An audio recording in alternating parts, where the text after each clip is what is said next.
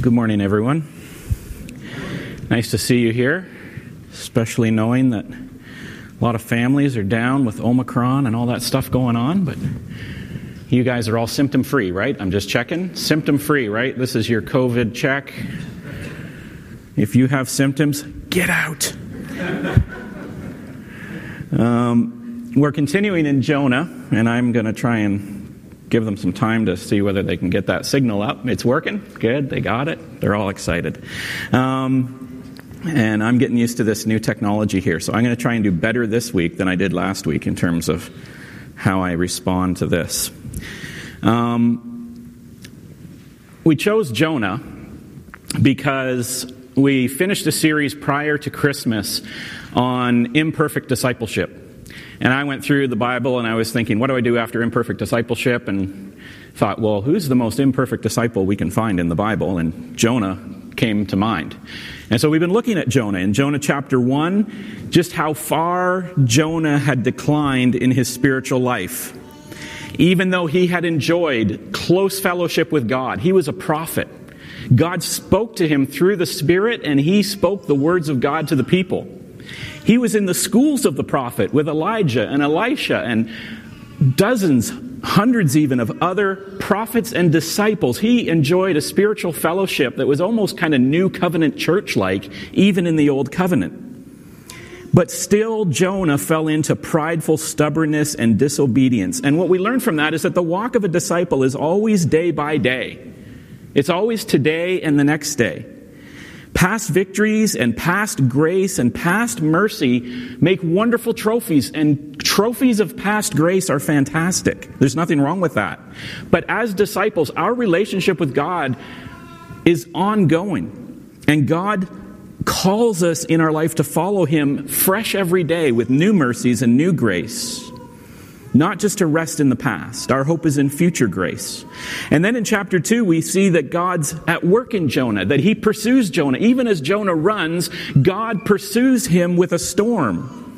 And He preserves Jonah in the fish. He extends mercy to Jonah despite his imperfect prayer and his faltering, flickering faith. And God gets Jonah turned back around, and He gets Jonah back on a path of spiritual revival and spiritual renewal. It's not perfect yet, but Jonah is at least going the right direction now. Lots of lessons in Jonah 1 and 2. But now in Jonah chapter 3, it's interesting. The scene and the emphasis moves away from Jonah per se. And in some ways, Jonah chapter 3 and 4, it's almost a different story. And we sense that inherently as we read it. If you ask people that you know, maybe not as closely churched as you, about the book of Jonah, they will tell you quickly about Jonah running away from God, the storm, the big fish, getting spit up on the sand. And that seems like a satisfactory conclusion. The story's over. Jonah was disobedient. God pursued him. Jonah repented. He's spit up on the beach. Yay! Curtain closes. But it doesn't end there. The book of Jonah isn't done at the end of chapter 2. Because the story's not really all about Jonah. God still has more to teach Jonah, and through Jonah teach us. And perhaps that's the first lesson. It's not all about you. And when I say it, I mean life, the kingdom, God's mission, salvation, redemption, mercy, regeneration, trials and circumstances, your marriage, your work, your kids, your stuff. It actually isn't only about you. You're important. You're just not alone in your life story. And Jonah isn't all about Jonah. And so if Jonah is broken into two stories with two broad lessons, we might break them down this way or describe Jonah this way. Jonah chapters 1 and 2 is what Jonah teaches us about the mission and work of God in us. We saw God at work in Jonah. Grace, regeneration, renewal. Jonah chapters 3 and 4 is what Jonah teaches us about the mission and work of God in the world. Mercy, evangelism, salvation. And notice that the common element between both stories is what we learn about God. God is in our story of personal renewal, and God is in the story of the world and His plan for the world. And so Jonah, like all scriptures, is mainly teaching us about God. where and how God works in all things. And so we've looked at how God works in us and in our spiritual renewal and our spiritual revival. Chapters 2 and 3, we're going to look at how God is at work in mission in the world. And so what are we meant to learn about the mission and work of God in the world from Jonah part 2? It's a weird story. You have this grumpy, sulky, angry prophet going to a place he doesn't want to go, preaching a really poor sermon, and then being angry about it afterwards. There's a plant and some shade and a worm, and then it ends really unsatisfactorily at the end. And that's why most people don't even remember Jonah 3 and 4 exist. They think it's all over with him getting spit up on the beach. I mean, that's where Sunday school ended, right?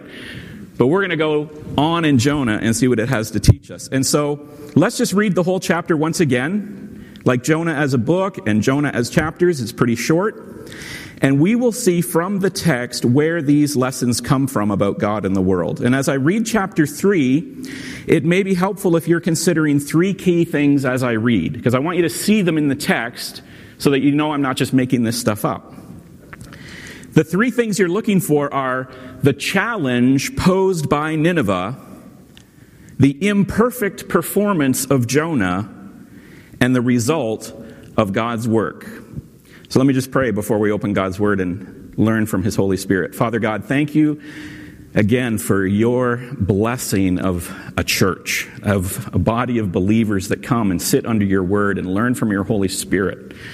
That you have not left us as orphans, but you've given us a family that we can encourage one another, and you, by your Holy Spirit, can teach us in ways that we could never learn on our own. So, Father, we thank you for your word, which we're about to read. We thank you for your Spirit, and of course, we thank you for your Son.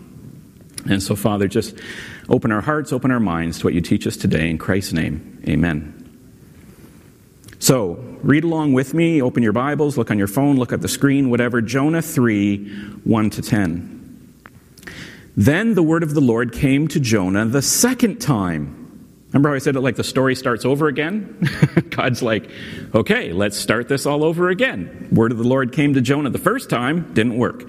Word of the Lord comes to Jonah the second time, saying, arise and go to Nineveh, that great city, and call out against it the message that I tell you. So Jonah arose and went to Nineveh according to the word of the Lord. Now Nineveh was an exceedingly great city, 3 days' journey in breadth, and Jonah began to go into the city, going a day's journey. And he called out, yet 40 days, and Nineveh shall be overthrown. And the people of Nineveh believed God. They called for a fast and put on sackcloth from the greatest of them to the least of them. And the word reached the king of Nineveh, and he arose from his throne, removed his robe, covered himself with sackcloth, and sat in ashes. And he issued a proclamation and published throughout Nineveh, by the decree of the king and his nobles, let neither man nor beast, herd nor flock taste anything. Let them not feed or drink water, but let man and beast be covered with sackcloth, and let them call out mightily to God. Let everyone turn from his evil way and from the violence that is in his hands. Who knows? God may turn and relent and turn from his fierce anger so that we may not perish. And when God saw what they did, how they turned from their evil way, God relented of the disaster that he had said he would do to them, and he did not do it. And there we have the 3rd chapter of Jonah. So, the first thing Jonah has to start off facing is the challenge of Nineveh. What do we do with the challenge of Nineveh? It says, so Jonah arose and went to Nineveh according to the word of the Lord. Now Nineveh was an exceedingly great city, 3 days' journey in breadth. So as Jonah finally gets back on mission with God, he finally comes face to face with this calling that God has put on his life that he ran away from, not because he was afraid of the calling or the challenge, but as we'll see at the end, he was afraid that God was going to be merciful and actually relent, and he didn't want that. But he has to face this challenge. Instead of telling us all about Jonah like chapters 1 and 2 did, the account now shifts to tell us all about Nineveh. Nineveh is the object of attention. Nineveh is where God is going to work and do some revival. So what is it about Nineveh? Well, the first thing we see is that Nineveh is big. It's a city of 3 days' journey in size, and scholars have debated what exactly that's supposed to mean. Is it 3 days to walk across it? That would be huge. Is it 3 days to walk around the circumference of it? That still seems too big for a Middle Eastern city of the time.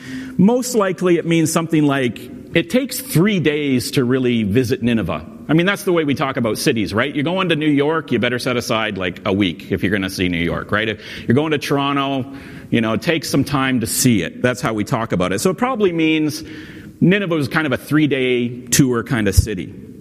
But whatever it is, what it's communicating is it's a big city. It's not the capital of Assyria, but it's a royal city. It has a palace, it has nobles, it has governors, it's a seat of government, it's metropolitan. And at this time, roughly 750 BC, it was bragged about Nineveh that anything in the world could be found in the shops of Nineveh. It's like Toronto or Hong Kong or New York. It's a big metropolitan city. So Nineveh is big. It's also wicked. Chapter 1 verse 2 starts off with God's attention to Nineveh by saying, their evil has come up before me, or their wickedness has risen to me. And so the culture of Nineveh, you have to understand, was so immoral that their behavior was rising up to God like a stench in his nostrils. And he's like, what is this evil thing that I smell in heaven? And it's like smoke or pollution of evil rising up. Nineveh was sin city. The king admits as much in this chapter in verse 8, which we'll get to shortly. He tells the whole city, stop being so evil and stop all your violence. I mean, they know that they're wicked and violent people. So it's big and it's wicked. We also know that Nineveh is foreign and hostile. Jonah is not in Israel anymore. He's not home with his people.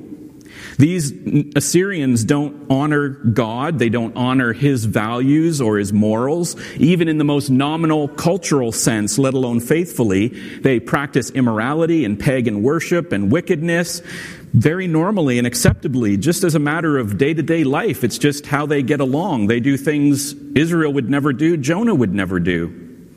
Their sacrifices, their sex lives, their treatment of others, the priority of power, the way they spend their wealth, everything in their culture is just different. It's foreign. And it's hostile.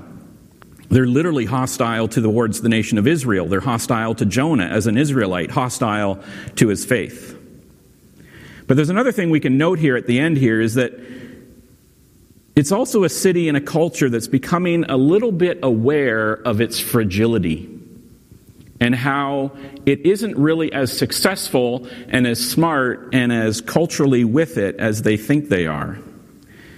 They recognize their wickedness. They recognize that their culture is becoming violent, that it's starting to crack at the seams. You can look at what the king says in verse 3:8, as I just touched on, or we can look at history. When faced with the word of God, the king recognizes the evil and violence of his people for what they are. And historically, if we consider Nineveh at this time period, we can learn that although it is a great city in a powerful nation, it's actually a city that's starting to fall apart at the seams. Jonah is coming to Nineveh, and I think this is part of God's plan, because this is what he does in our life, and this is what he does in the life of nations. Jonah is coming to Nineveh at a time when it has very little influence over the world around it. Assyria is in a decades-long period of decline here in the middle of the 8th century BC. There's a famine in 763 and then another famine in 759. And there have been political protests and rebellions taking place in the capital cities. And provinces have become almost independent, making their own laws and rebelling against the central authority.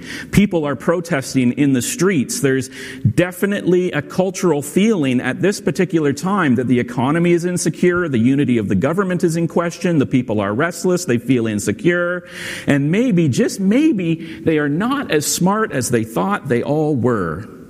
It's a city and a culture with the ground shifting under its feet. And so Jonah is given what seems to be an impossible task.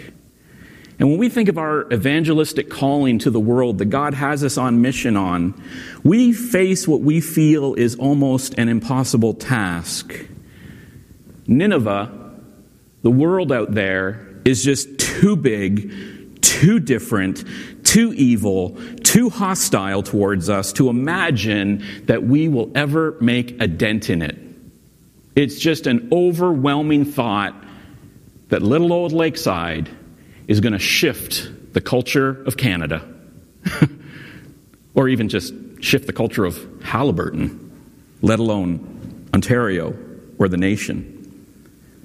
It's big, wicked, foreign, and hostile. It's overwhelming. We see the impact of moral decay. We see the violence and the anger and the hostility that is taking place day after day in the political systems and the social systems. We see that this is a culture around us that is in desperate need of humility and repentance and salvation, but is going exactly the other direction, towards arrogance and anger and violence. And we wonder if it's possible. It's just so big and angry and evil. That is the challenge of Nineveh. And it's our challenge as God calls us out to share His word to people who are large, hostile, and very foreign to us as citizens of heaven. But if we look at the contrast of Nineveh to Jonah, the story gets worse, it seems, not better. First thing we see is that Jonah is very unsophisticated. He's a hick. He's a backwater prophet from the sticks of Israel. And 2 Kings 14:25, which talks about Jonah, says that he's from Gath-Hepher. Gath-Hepher. Which, if you can imagine the nation of Israel, so Israel's kind of this long, thin nation. Jerusalem's at the bottom kind of here. And it's kind of about 80 or 90 kilometers inland, and it's a metropolis. Jerusalem is fantastic. It's comparable to Nineveh even. And then over on the coast, you got the Mediterranean coast, which is like where all the economy is. Think like California. This is where all the ships come in and the goods flow through. It's cosmopolitan and there's money and economy. So you got Jerusalem and you got the coast. Gath-Hepher is right in the middle. It's in basically the agricultural, rural hinterland of Israel. It's the backwater, it's the sticks. And that's where Jonah's from. Jonah is this kind of redneck backwater guy who lives on a farm somewhere in the middle of nowhere. He's not in the metropolis. Yeah, he lives in Haliburton. Exactly. Let's be honest. Jonah lives in Haliburton, right? And this is where Jonah is from. So in contrast to the city that he's going to reach, Jonah is like this country bumpkin who comes to the city. I mean, he's from Gath-Hepher. Even the name sounds stupid. And that's where Jonah is from. But not only is he from this sort of unsophisticated backwater, he's also, we know from the first two chapters, at a spiritual low point. Faith is a bruised reed. It's a flickering wick. Yes, he is obeying God finally, but he doesn't want to obey God really. He has weak faith and he has a bad attitude. And in chapter 4 especially, we'll see just how little he cares about his audience. He has no compassion for Nineveh at all. He doesn't like them. He doesn't want them to be saved. He's quite angry that God will probably save them. And all of that makes Jonah a pretty poor evangelist. Nineveh is a city of 3 days' journey, we're told, and yet verse 4 says Jonah went into the city a day's journey. He didn't even go all the way in. He didn't spend very long there, we know, because the king himself didn't even hear the message from Jonah himself. It says the king heard a sermon summary secondhand. Verse 6 says the word reached the king. So as an evangelistic strategy, Jonah basically walks into the city, starts talking on the street to whoever happens to be there, and like, maybe somebody important will hear this, I'm done. And he goes and sits outside the city for 40 days waiting for disaster to strike. He's just not a good evangelist at all. And he preaches a pretty imperfect sermon. It's pretty weak on the surface of it. His sermon is summed up this way: in 40 days, Nineveh will be overthrown. It's 5 words in Hebrew. That's his sermon. I'm sure that's a summary of it. But if what people took away from his sermon was, we're going to be destroyed in 5 days, you can imagine what a gripping, hope-filled, encouraging sermon it was. I mean, that's the summary. If it was today, we would be critiquing it. Where's the grace? Where's the mercy? Where is the hope? Where's the salvation at the end? He just says you have 40 days and then God's going to destroy you. Maybe he's got Johnny Cash's God's Going to Cut You Down playing in the background as a closing song. We'll just wrap this up. But let's be honest here. You put Nineveh together with Jonah and too often you have us, don't you? We look at ourselves and we think we are unsophisticated, we are untalented, we are not social movers and shakers. There is so much about our culture that actually we really don't like at all. And it's so massive and overwhelming. My evangelistic efforts are nothing but a drop in the bucket in a sea of evil. And honestly, I'm not really all that keen on attempting any of those efforts, just like Jonah. But God says do it, so I will make a half-hearted effort at it. And I probably will not do it in the kindest or most thoughtful way, and then I will skulk off, as Jonah did.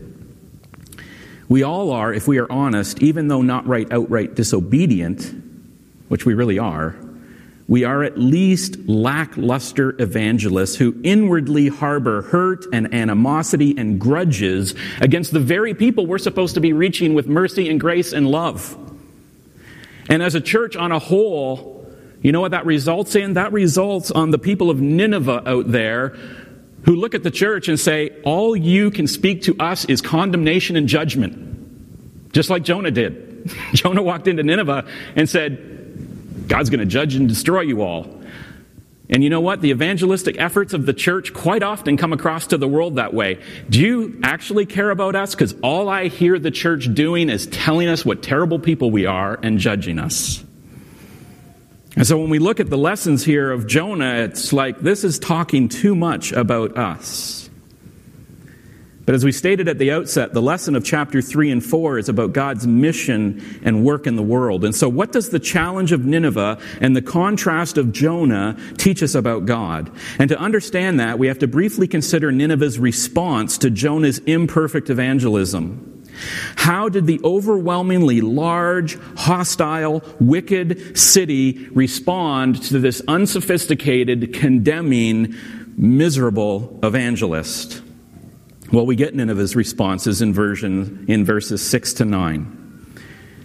The word reached the king of Nineveh, and he rose from his throne. He removed his robe and covered himself with sackcloth and sat in ashes. And he issued a proclamation and published through Nineveh, by the decree of the king and his nobles, let neither man nor beast, herd nor flock taste anything. Let them not feed or drink water, but let man and beast be covered with sackcloth, and let them call out mightily to God, and let everyone turn from his evil way and from the violence that's in his hands. And who knows, God may turn and relent, and turn from his fierce anger so that we may not perish.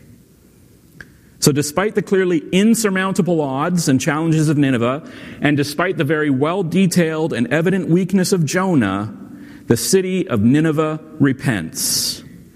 And verse 8 summarizes the three key elements of their response, the first one being humility. Nineveh is humbled. But let man and beast be covered with sackcloth. Just as Jonah was humbled under the hand of God in chapter 2 in the fish, Nineveh realizes they must humble themselves, signified by the wearing of sackcloth and sitting or covering themselves in ashes. God has humbled them already through the famine, through political unrest, through military failure against other nations. This is a city that was ready to be humbled. They were not as smart as they thought they were. Their systems were coming apart at the seams. And through Jonah, this judgment comes. And they realize that they need to humble themselves. The abandonment of their basic moral values, the evil and the wickedness and the violence that they were doing was not working. And so they humbled themselves when God's word came to them. The second thing we see in verse 8 is that they repented. It says, let them call out mightily to God. So these humbled people repent. The people call out to God for safety, for rescue. And the word God here is interesting. It's not Yahweh, it's Elohim. It's the more primitive, it's the early pre-covenant name of God. It seems like Jonah did not actually even tell these people about Yahweh. He didn't tell them about the covenant-keeping God of Israel. He just said God, this cosmic God who is righteous and can destroy you for your wickedness. These people in Nineveh don't even know Yahweh. They just acknowledge that God is God and they are not God. He is the perfect counsel of heaven, and they have disobeyed what they know to be His laws, and they are evil and they pursue wickedness and they repent to that God. And Jonah's sermon of judgment is neither inaccurate nor ineffective. I mean, I kind of poked fun at it because it's not the kind of sermon that you hear today, but maybe we need some more of these sermons. Because, yes, God is gracious, and yes, God is merciful, but make no mistake, if there is going to be true repentance, there needs to be a recognition of the seriousness of our sin and the danger of God. If our sin is not serious and God is not dangerous in His righteousness and His justice, then there is no need for mercy. There is no need for grace. There is no need for forgiveness. Who needs mercy if you're not in danger? Who needs rescuing if there is no threat? And so these people at Nineveh understood the seriousness of their sin and the danger of God. The danger for sinners is the presence of a just and righteous God who cannot tolerate sin. Yes, mercy, yes, grace, yes, forgiveness, yes, love, but all of them are only present or possible if we acknowledge that God by His nature is deadly towards sin. Sin comes into the presence of God, it's destroyed. If we come into the presence of God with sin, we are destroyed. It can't coexist. And so God has made a way by His grace, by His mercy, by His love, by His forgiveness to cover us with a righteousness that is not our own. And so the people of Nineveh repent, knowing the seriousness of their sin and the danger of God. And that God's righteousness is deadly to them. They cannot coexist with Him if they continue in their unrighteousness. And their repentance results in obedience. It says, "Let everyone turn from his evil way and from the violence that is in his hands." The people of Nineveh actually stop disobeying God and they start obeying. They turn, they put away the old, and they start walking in the new. So God humbles Nineveh, just as He humbled Jonah. God humbled Jonah, Jonah repented, and Jonah started walking in new obedience. Now, in part 2 of the story, God humbles Nineveh, Nineveh repents, and Nineveh starts walking in new obedience.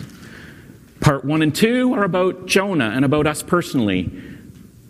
Chapter 3 and 4 is about the world and God at the same work, the same mission in the world that He is at in our life. So what do we learn from that response then, and that parallel of God's mission and work in us and God's mission of work in the world? Well, the first thing that we can learn from this is that God uses His people for His purposes. Sure, Jonah is not the strongest prophet. He is at a spiritual low point. He is not eloquent. He doesn't even like his audience. In fact, he hates the people he's preaching to. I love you guys. I've got at least that edge on Jonah. He literally hates his audience. Pretty much all that he has to offer them is judgment and condemnation and rebuke. But God's word comes to the world through His people. God has chosen, by some mystery, to accomplish His grace and His mercy through the servants that He has called out in this world, imperfect though they are. God's word comes to the world through His people, and revival starts in His own house, and then revival and salvation flows out from the household of God. Revival had to start with Jonah. Jonah had to get his spiritual life turned around, and then once Jonah got his spiritual life turned around, not perfect, but turned around, then salvation flowed out from Jonah. And that's the way it works here too. Revival and spiritual renewal. We look around at the culture and we say there needs to be revival and spiritual renewal. You know where that starts? Here. Spiritual renewal starts in God's people, and salvation flows out to the culture from here. The Apostle Paul says to the church in Romans, in chapter 10, he says, "How then will they call on Him who they have not believed? And how are they to believe in Him who they have never heard? And how are they to hear without someone preaching? And how are they to preach unless they're sent? As it is written, how beautiful are the feet of those who preach the good news." In other words, when Jesus said, "Go and make disciples," He meant it. You know, you backwater fishermen from Galilee, you despised tax collectors, you sinner disciples of mine, go and preach the word. You are the means by which salvation is going to come to the world. You 12 are going to change the globe. seems insurmountable. But God does it through his people. For some strange reason, God uses people like Jonah, like Moses, like Peter, like Paul, like me, like you, and he accomplishes salvation. God does it. The Apostle Paul says of his own testimony in 1 Corinthians 2, he says, "And I was with you in weakness and in fear and in much trembling, and my speech and my message were not plausible words of wisdom, but in demonstration of the Spirit and power, so that your faith might not rest in the wisdom of men, but in the power of God."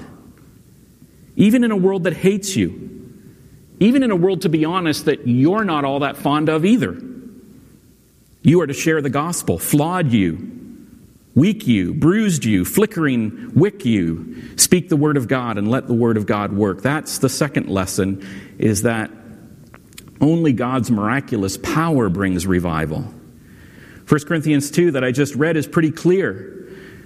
It isn't Paul's great arguments. It isn't Paul's powerful preaching.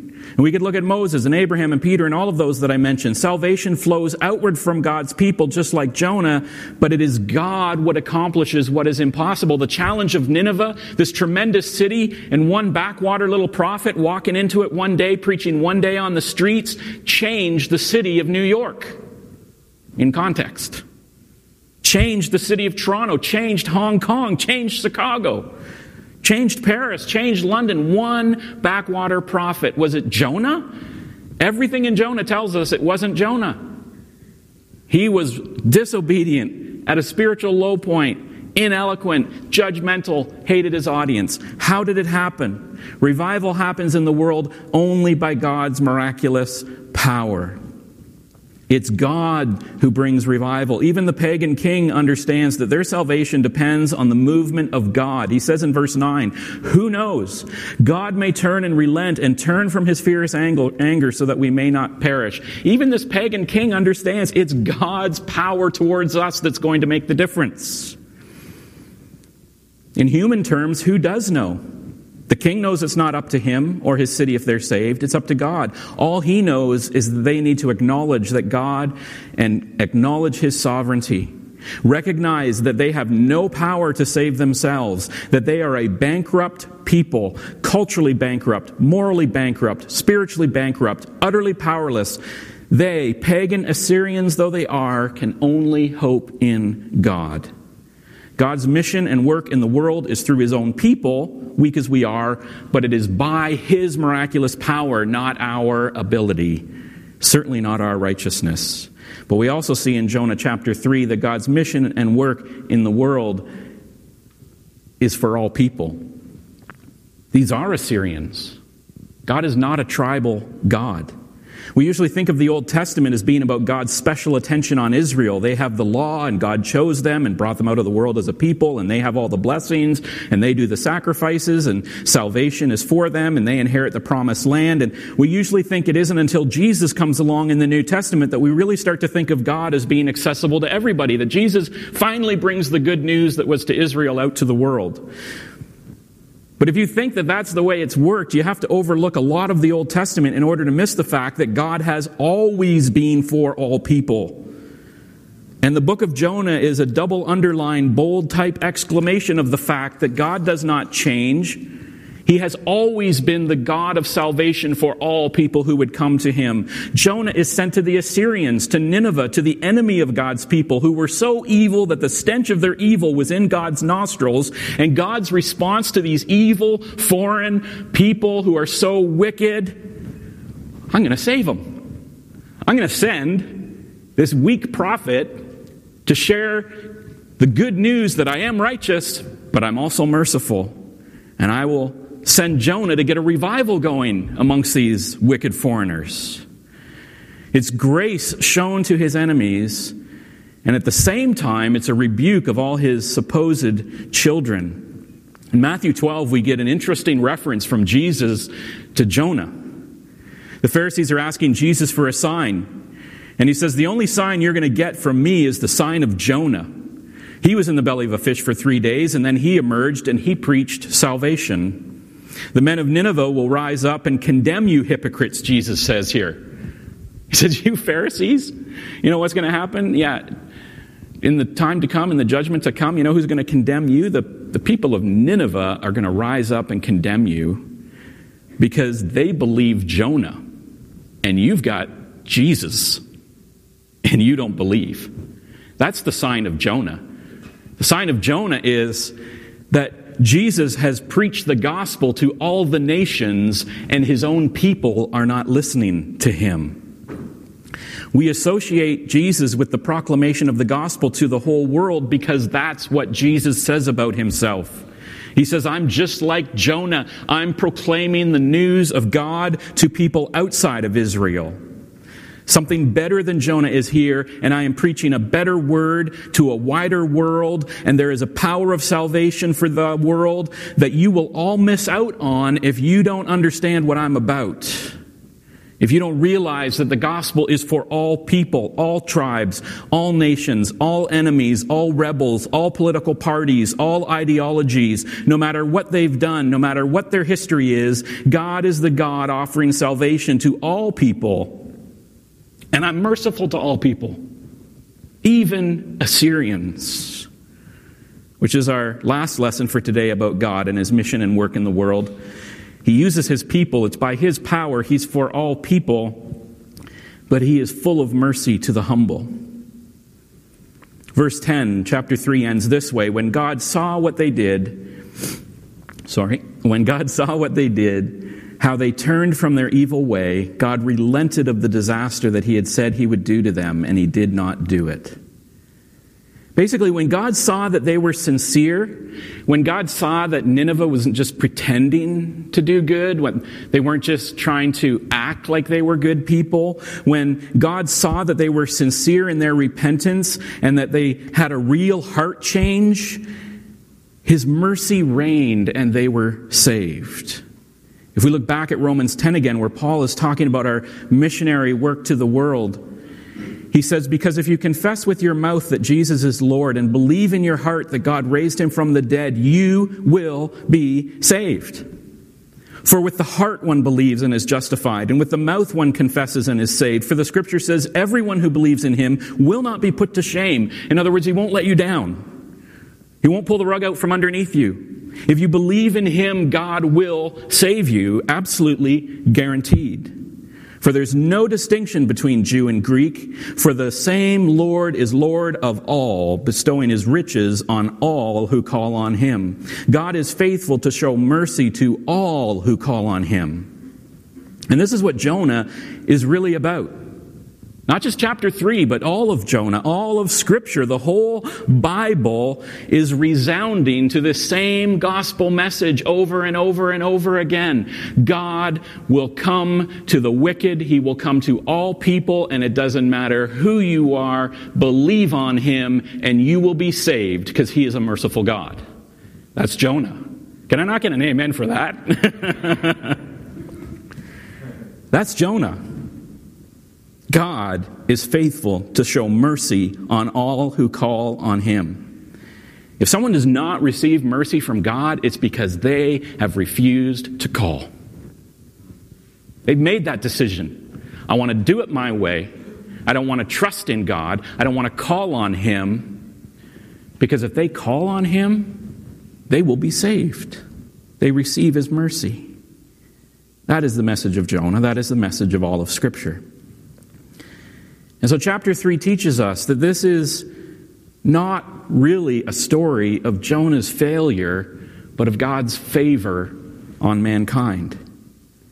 Jonah is not a story about Jonah's message, but of God's mercy. Favor and mercy that is available to everyone. It doesn't matter. You may think, my wickedness has gone up before God like a stench in heaven. There is no way that the things that I've done can ever be forgiven. You may have done terrible things, but I can almost guarantee you didn't do what the Assyrians did. I mean, I won't get into it all for the sake of time. The Assyrians were an evil people. I mean, human sacrifice. When they captured people, they put fish hooks through their lips and their nose and led them on chains with fish hooks through their face. That's the Assyrian people. That's who God is forgiving. And you think, that's not fair, that's not just, those people deserve to be punished. Yes, they do deserve to be punished. You know what the mercy of God is? It's not getting what we deserve. is getting grace and forgiveness. We all deserve to be punished. We all have done wickedness. But God says, I'm not going to give you what's fair. I'm going to give you mercy instead. You're going to get treated unfairly. You know who I'm going to treat unfairly? My son. My son who did nothing ever to displease me. My son who was perfect. My son who was me, who is God. Who counted equality with God not a thing to be grasped, but humbled himself to the point of a cross. Jesus said, nobody's forcing me to do this. I lay down my life willingly, and I will take it up again. And that's what he did. He laid down his life willingly for the Assyrians. He laid down his life willingly for the most wicked. He laid down his life willingly for you. If you believe in him, if you trust in him, he will forgive you. His mercy is the power. It's miraculous power. It doesn't matter how good I preach. I'm not a good preacher. It doesn't matter how eloquent I am. It doesn't matter how flashy our PowerPoints are. It doesn't matter how great our worship is. It's not by our power that people are saved. It's by the miraculous power of God to save people. And you think it's impossible. It is impossible. But God's already done it. It's finished. It's done historically. And you say, it's impossible for me. I'm Jonah. I'm weak. I can't do it. I can't go evangelize this world. They hate me. Don't you see the people? Don't you see them online and they're mocking of Christians? They hate my values. They hate my faith. They hate me. And I don't really like them. Do you see what they do? Yeah, it is impossible. But you know what? It's not your evangelistic power that saves people. It's God's miraculous power that saves people. The message of Jonah is that we are called. God works through his people to reach the lost. The message of Jonah is that it's by his miraculous mercy that all are saved. Father God, I just pray here at the end here, I just pray we get this message. We're all Jonahs. We're all smoldering wicks. We're all bruised reeds. We're all afraid of the world out there at some level, because it is big and scary and wicked and hostile and foreign. We're citizens of heaven. We're not citizens of this world anymore. We're foreigners here. And we appear backwards and stupid most of the time to the world. But that's a world out there. If we just step back and look at Nineveh, it is fracturing. It is falling apart. It is going through famine after famine. The wisdom of the world is not working. The political structures and powers are cracking at the foundations. And Father, what you've shown us is that you use those circumstances to humble them at times. Sometimes it's one by one. Well, it's always one by one. You send a poor, faltering little prophet along, and we speak a word, and somebody says, I need that. I know I'm a sinner. I know I'm wicked. I know I've failed. I know my life is a mess, as our country is a mess, as the world is a mess. It's all a mess. But you're telling me that there's a God who's shown mercy, who has joy in store for me, who can rescue me, who has sent his son to die for me, to take the punishment that I can never pay. That is good news. I'll take it. Father, help us to be bold with that word. And Father, help us as much as possible to not be like Jonah. Let's not hate the world. Yeah, it can become an us versus them thing really easily. Father, let's throw all the us versus them stuff out. I've seen too many people leave the church over politics. I want to see more people leave politics for the church. Make that true of us at Lakeside. Amen.